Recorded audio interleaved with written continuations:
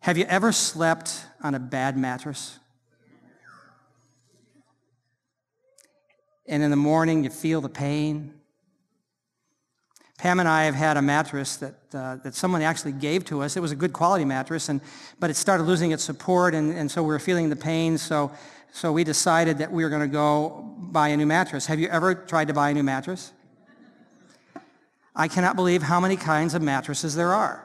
There are the coil mattresses, there are the foam mattresses, there are the coil mattress with the foam, which is the hybrid mattress, there is the firm mattress, there is the pillow top on top of the firm mattress. Do you remember, how many of you remember water beds? How many had a water bed? Oh yeah. Water beds are really cool because you could heat the water. And on a cold winter's night, you cuddle up into that thing. It was wonderful. Now, it did also have its problems. We had one of those, Pam and I, when we first got married, had a California King waterbed mattress that had none of the fiberfill stuff inside of it, so it just was free-flowing. And so it sits in kind of a box, and then the rails are on top there, but getting out of the bed sometimes was difficult. So we figured out that when she wanted out, if I would just go like this on the bed, I would create a surf. And if she rode the wave, she could get out. It was really good. She was pregnant with Christy, our firstborn, and it was toward the end of her pregnancy. And one night she woke me up in kind of a panic. She said, "My water broke." I said, "Are you sure?" She said, "Yes, I'm wet." I said, "Well, then my water broke too because I'm wet." The water bed had sprung a leak, and it was like we were sleeping in a wading pool. It was so great. So we had to go find a new mattress about a month ago, and so we went on and Googled to find out what's the best way to get a mattress and what do you do. And so it said that you got to actually lay on the mattress more than a couple minutes. You have to go into the mattress store. You got to lay down on the mattress, and you got to spend like 15 to 20 minutes on the mattress, laying on your back, on your side, on your stomach. And so we did that. We went in the mattress place, and we would lay down, and we'd just say, we'll be done in about 15 minutes and 20 minutes. And then we'd get up and go to the next mattress, and we'd lay down, and it was just crazy because people would walk by and say, "Hey, how you doing?" And then we'd go to the next mattress store. So if rumor was out that Pam and Jack were sleeping around, it's true. A lot of different mattress places know us now. So we finally found the one that has the right firmness so that we can get some real good rest. Now that's what we've been doing here. For the last 5 Sundays, including today, we've been talking about a foundation that provides rest. And this is the promise that Jesus made. Then Jesus said, "Come to me, all you who are weary and heavy laden, who are weary and carrying heavy burdens, and I will give you rest. Take my yoke upon you, let me teach you, because I am humble and gentle at heart, and you will find rest for your souls. For my yoke is easy to bear, and the burden I give you is light." Now, a lot of us don't understand this whole thing about yoke, and we have a picture here of a yoke, and it's where you take these 2 oxen. You guys got a picture for me of a yoke? There you go. So you take this oxen and you yoke them together because they discovered that if just one ox by itself and maybe 2 doing separate work cannot do as much as 2 that are yoked together. It's just this dynamic, this synergy that takes place. And sometimes what they'll do is they'll take a veteran ox and they will tie a rookie ox to that, and that rookie ox will learn from the veteran the best way to accomplish this. So now Jesus says this. He says, "Now I'm going to let you be attached to me. And I'm going to show you how to do life. And you don't have to worry about it, because when we do life together, what you're going to understand is that I am gentle with you. I will not tear into you because of your imperfections. I will not berate you, but I will be gentle with you, and I will be humble. And the wording actually means that I will be a servant to you. As we do this, as you tie to me, I'll show you how to do life, and I will be gentle in the process, and I will serve you in the process. And here's what you will find. You will find that when you felt life was so heavy, suddenly it becomes a lot lighter. It will be light,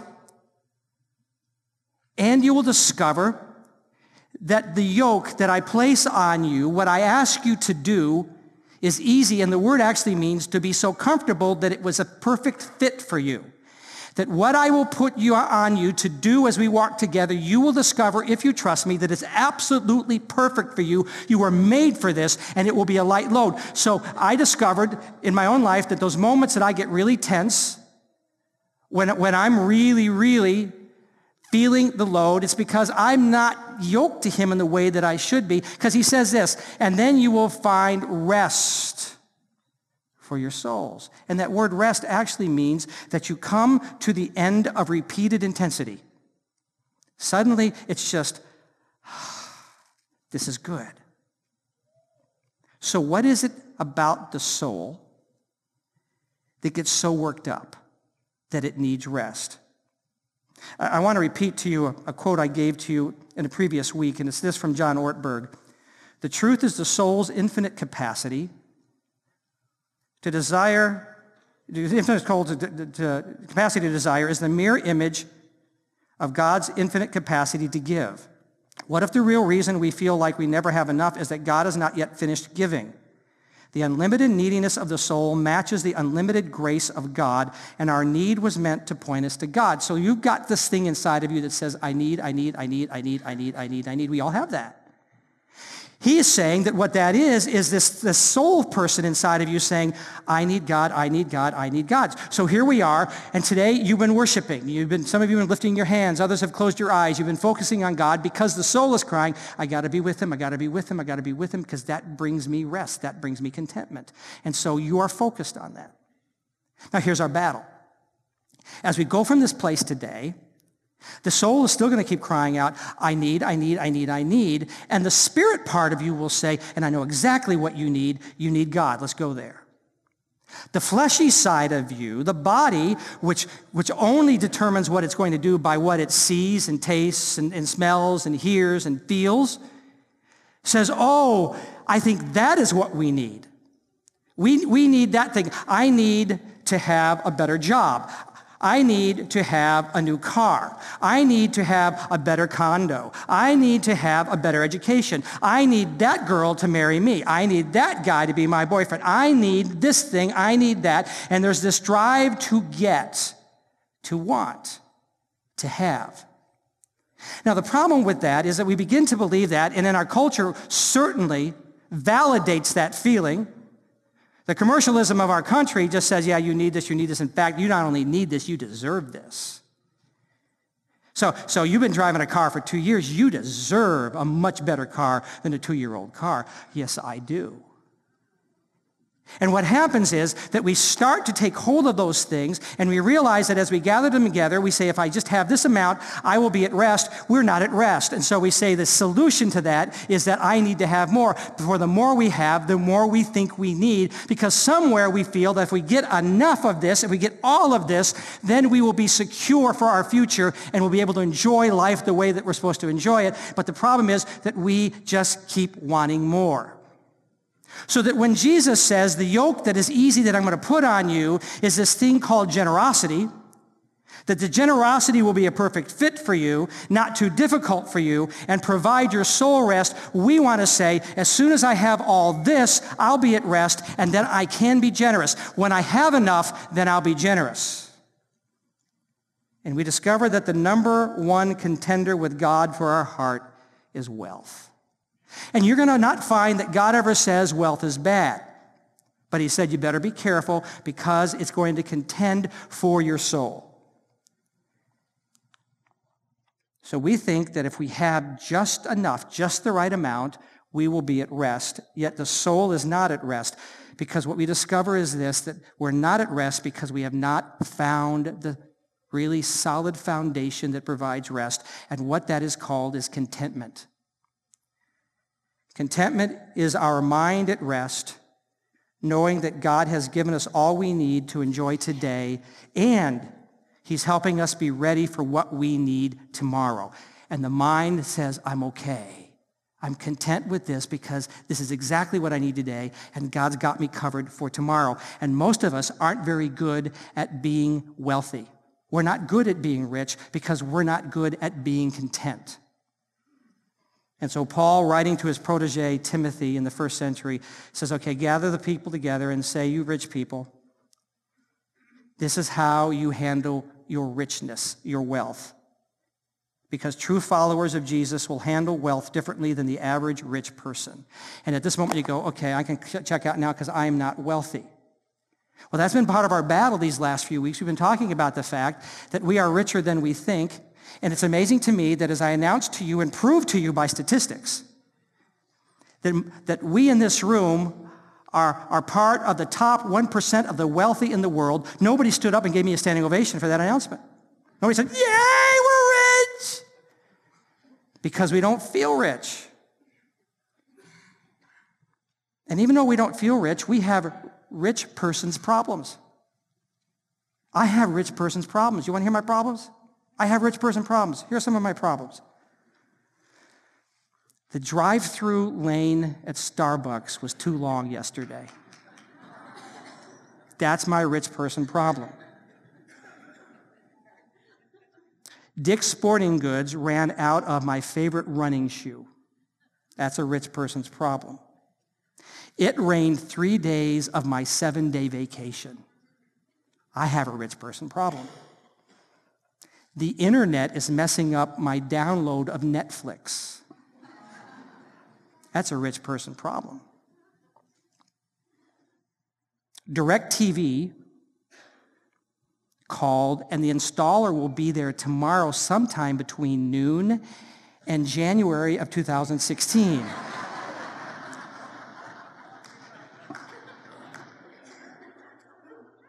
That's the rich person's problem.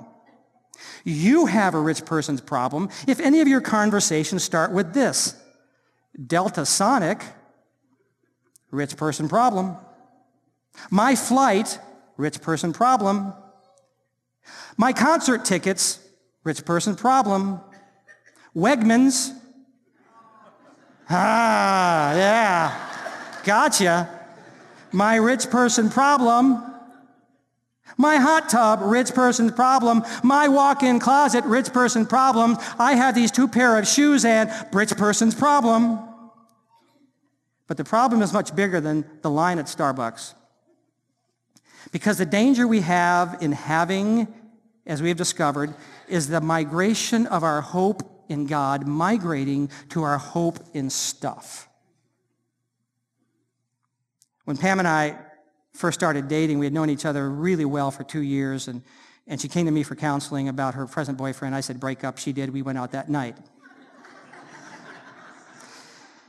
So we started dating, and because we had known each other really well already, we were best friends, it was easy for us, even in the first few dates, to hold hands and to cuddle up next to each other and do a little kissy face. It was really nice. But when we would come back onto campus, I would make her scoot over from the middle seat because we weren't yet exclusive, and I didn't want anybody to think we were because I wanted all my options open. Yeah, not smart. She moved quick and became pretty clear, and in essence what she said to me is, no yoke, no hope. If we're not exclusive and yoked together, you don't get me. Jesus says, no yoke, no hope. You cannot serve God and wealth. You cannot love God and wealth. You can only love one or the other. And so we've been talking about how do we keep our hope connected to God. And simply this, we take this yoke of generosity and we do more for others, we give more to others, and we pre-decide that we're going to do that. And now we come to the end of Paul's directive to Timothy. We've gone all the way through this for the last 4 weeks, and now we come to the spot, which is the aha moment. This is the deal. This is the very strongest momentum or motivation that you can have for being generous. And Paul hints at it in the very beginning verses we started with several weeks back. See if you can catch the hint, because here's what he said.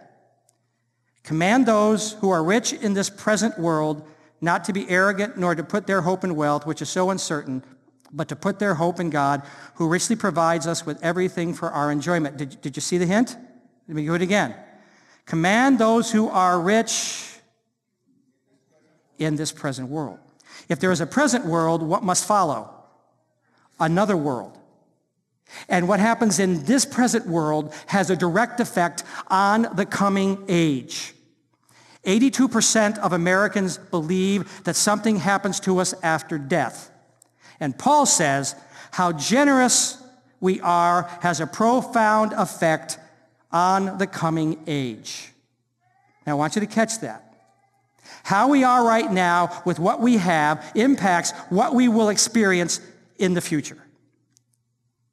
So Paul says to Timothy, command them to do good, to be rich in good deeds, and be generous and willing to share. We just talked about that.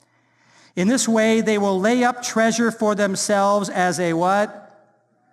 Firm foundation for the coming age, so they may take hold of life that is truly life. See, this was always a topic of conversation with Jesus. He would always let us know how you use the opportunities and the resources you have right now will affect our future life. Not where we're going to end up, but what it's like when we get there. We can trade what we have now temporarily for something that will be a never-ending benefit. And that in itself should be great enough motivation that our hands are loose with what we have so that we can give in every opportunity. So Jesus then makes it clear, and he shows us what is at risk. And so Jesus tells this story, and Luke records it. And it says this, and he told them this parable. The ground of a certain man produced a good crop, and he thought to himself, what shall I do? I have no place to store my crops. Then he said, this is what I'll do. I will tear down my barns and build bigger ones, and there I will store all my grain and my goods. And I'll say to myself, you have plenty of good things laid up for many years. Take life easy, eat, drink, and be merry. But God said to him, you fool, this very night your life will be demanded from you. Then who will get what you have prepared for yourself? And this is how it will be with anyone who stores up things for himself, but is not what? Rich toward God. So this guy gets a bonus. This guy's already wealthy. He's got a farm. He's got property. And the ground, he didn't have nothing to do with it. The ground just sprung up a much better yield than he thought. This guy is rich, and now he's even richer. He's like Richie Rich. It's there. And he says, I don't know what to do. So he goes into this soliloquy. What shall I do? And he says, I got these barns, but they're not big enough. So what I will do is I will get all of this and provide a way that I can save it and I can consume it later. I mean, look what he says. This is what I'll do. I will tear down my barns and build bigger ones. And there I will store all my grain and my goods. And I'll say to myself, hey, dude, you have plenty of good things laid up for many years. Take life easy. So I will eat, I will drink, and I will be merry. And, we talked about the idea that saving up for the future is a good thing. And when you do it in the wisdom that God provides, it's very important. But in this situation, this is not a good thing. And rarely is God's voice heard in a parable, but at this moment, God speaks. And he says this, you fool. What is a fool? It's someone who leaves God out of it. Because you didn't ask me about any of this, God says. You didn't care about what I thought. You didn't understand what my intention was. You fool. You think you have all this stuff and all this time, but I got news for you. Tomorrow's canceled. He goes, wait, you can't do that because I've got all this stuff, therefore I should have all this time. But time and riches are never commensurate. They weren't promised that when you have all that stuff, you're going to have all that time to spend it. He said, you had all these opportunities. You had all these opportunities to invest in something that would last forever, but you didn't. And now you're going to die, and that's going to go to somebody, and you're not going to get any credit for it. Because we don't get credit for what we leave, we get credit for what we give. And by the way, when we die, everybody leaves the same amount. Did you know that? You know what that is? All. We leave all of it. There is a total loss of everything that is not rich toward God. And this is the whole brand new concept for these disciples to hear, because in the first century, you could go to the temple and bring an offering. You could bring an offering to Zeus, Apollo, Athena. You could bring it to the priest, and the priest then said, well, he would take it and give it to that god, and that god then you could bribe to do whatever you needed to be done by your offering. So it would go to the god. This is a new concept, because what Jesus is saying, what Paul is saying, is that rich toward God is about being rich toward the people God created. Jesus made that really clear. And he said these words. Luke records it. Sell your possessions and give to the poor. Provide purses for yourselves that will not wear out, a treasure in heaven that will not be exhausted, where no thief comes near and no moth destroys. Now, you say, well, we all got to just go sell everything we have. Let's all go out today and sell our houses and our cars and everything we've got. Well, that's not what he's saying, because then we'd all be poor. What he's saying is that maybe you change your standard of living. Or you know that you have extra, go sell that extra, because when you do, that when you get to where God has planned for you to be with him in the future, you will have extra waiting for you. You say, well, what is that? What is that reward? You say, I don't know. I can't really tell you what it is, but this is what I think about. If you were in a small group with Pam and me, and it was getting close to Christmas time, and we decided that we're going to do gift giving, like gift exchange, we're going to pick names, I guarantee you that you would hope that Pam would get your name. She is an extravagant gift giver. She has a PhD in gift giving. PhD stands for called higher and deeper gifts, like crazy. And she just, because she wants to make sure that you get quality. She wants to make sure that, in fact, she only buys what she herself would love. Because she'll buy them, she'll go, I should get one of those for me. I said, no, girl, let's go. She is that extravagant. So here's the deal. I don't know what it means, but when I give to someone who's in need, and God says that's going to be credited to you in the future when you see me after your death or after Jesus returns and takes us back with him, I don't know what that means, except this is I do know. That God is an extravagant giver, because if he started by giving us his son, what does he have prepared for us from this point on? To those who are rich toward him. We gain an unimaginable reward when we are rich toward God. But that means, as we've looked these last few weeks, it means that we are above average in our generosity. And there's only one way, really, for us to be rich toward God, and that's we got to plan it. It just doesn't happen. It's not just spontaneous. There will be those folks who in January will get a receipt from something they gave to, and they say, oh, I forgot about that. I was at the city mission and at their banquet, and they presented an incredible thing that's bonkers for Jesus, and so I gave $50. I forgot all about it. I got this receipt. Well, that's accidental giving. So I borrow from Andy Stanley, because he says there's two types of givers. And the first is what's called the 3S giver. The 3S giver is this. First of all, spontaneous. They're emotional. When that need comes through, they give it. I'm glad you do that. That's wonderful, because I've been saying, watch this week and give when you have the opportunity. That's good. But it's also sporadic. It's just every once in a while. There it is. I'll do that. It's no plan to it at all. And in addition to that, it's sparing. It's okay. I've got a few bucks here left over from what I've done. Here you go. When we give that way, we miss the deep opportunities that God said, if you invest in that, you're going to find a benefit in the future.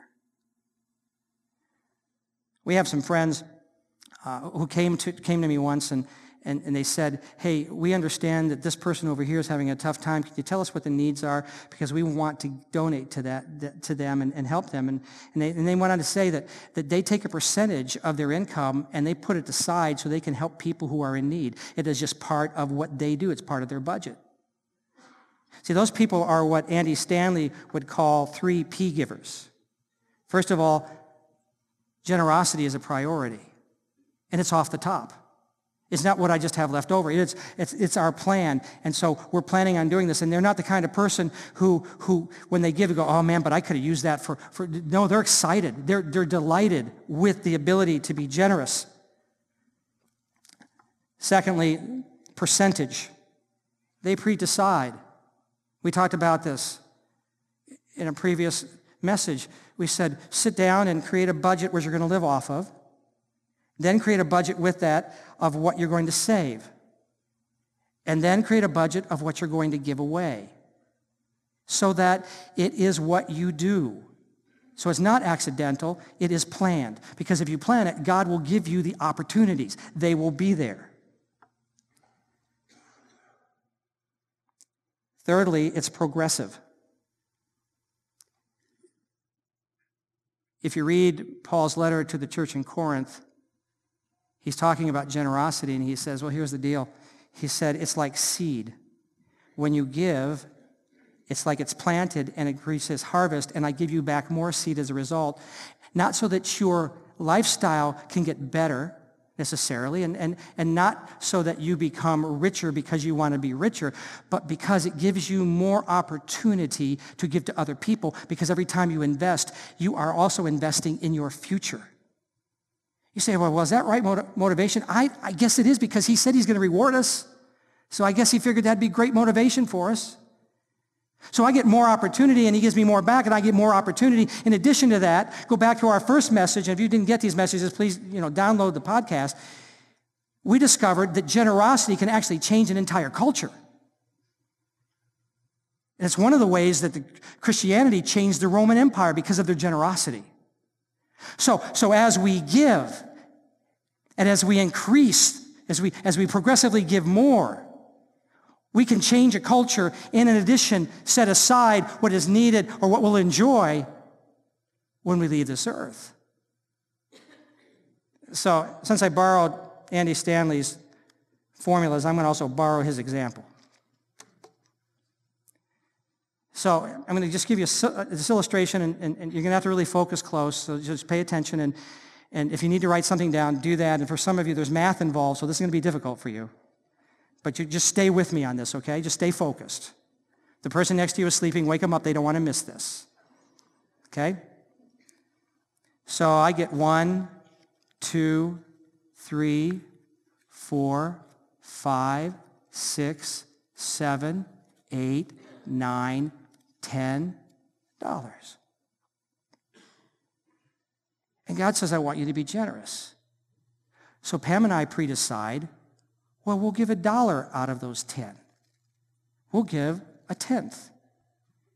And then, God, give us wisdom on how we use the other 9. Some of you didn't get it. Let me do that again. It's the math, isn't it? Okay. 10. We gave God 1/10. You say, what do you do with the 10th?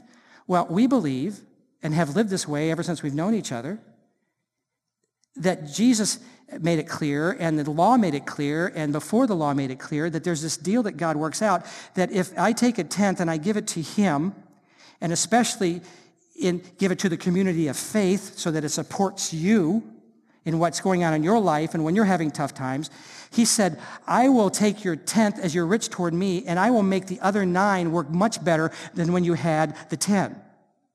That's his promise. Now watch what happens.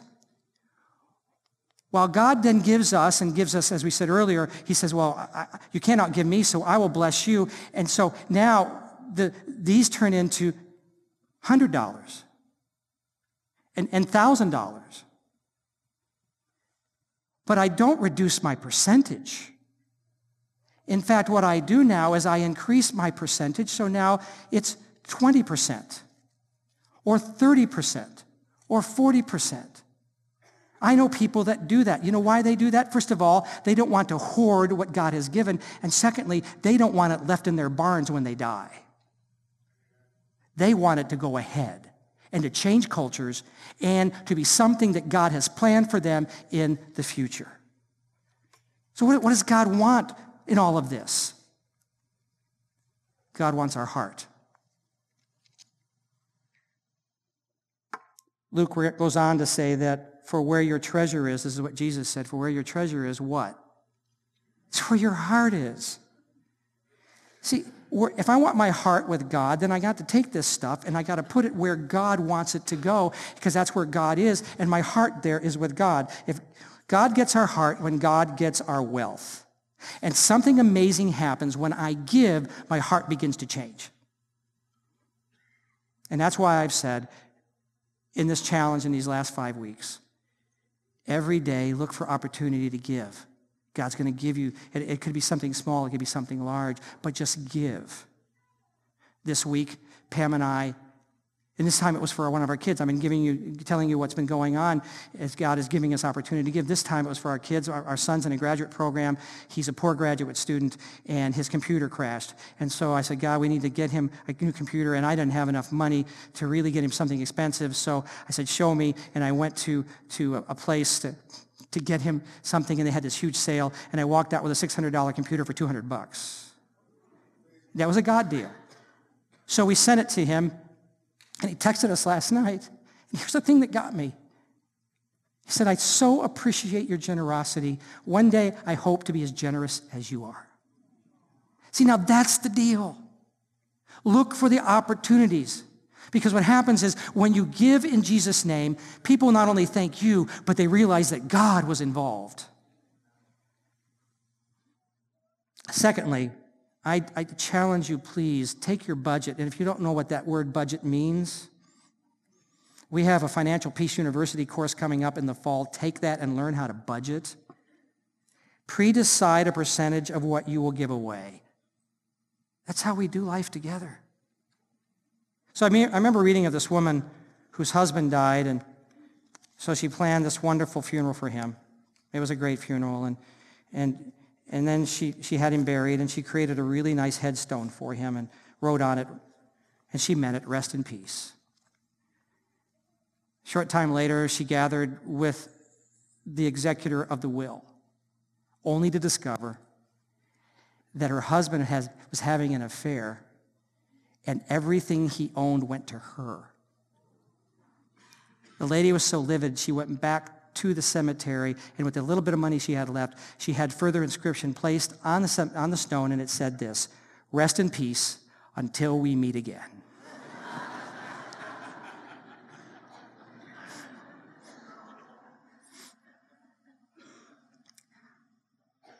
Why should we be known as the generous church on the hill? Why should we be known that is how we do life together? Because generosity is the foundation we need to rest in peace. Knowing that when we leave this place, we've put our stuff in the right place. When we leave this place, we will have no regrets. But instead, there will be waiting for us a very loving and exquisite God, ready to share his unimaginable delights with us because we loved the people he created. So can I give you a command? Paul's words from Timothy, to Timothy, that I now give to you. Do good. Be rich in good deeds. Be generous and always, always willing to share.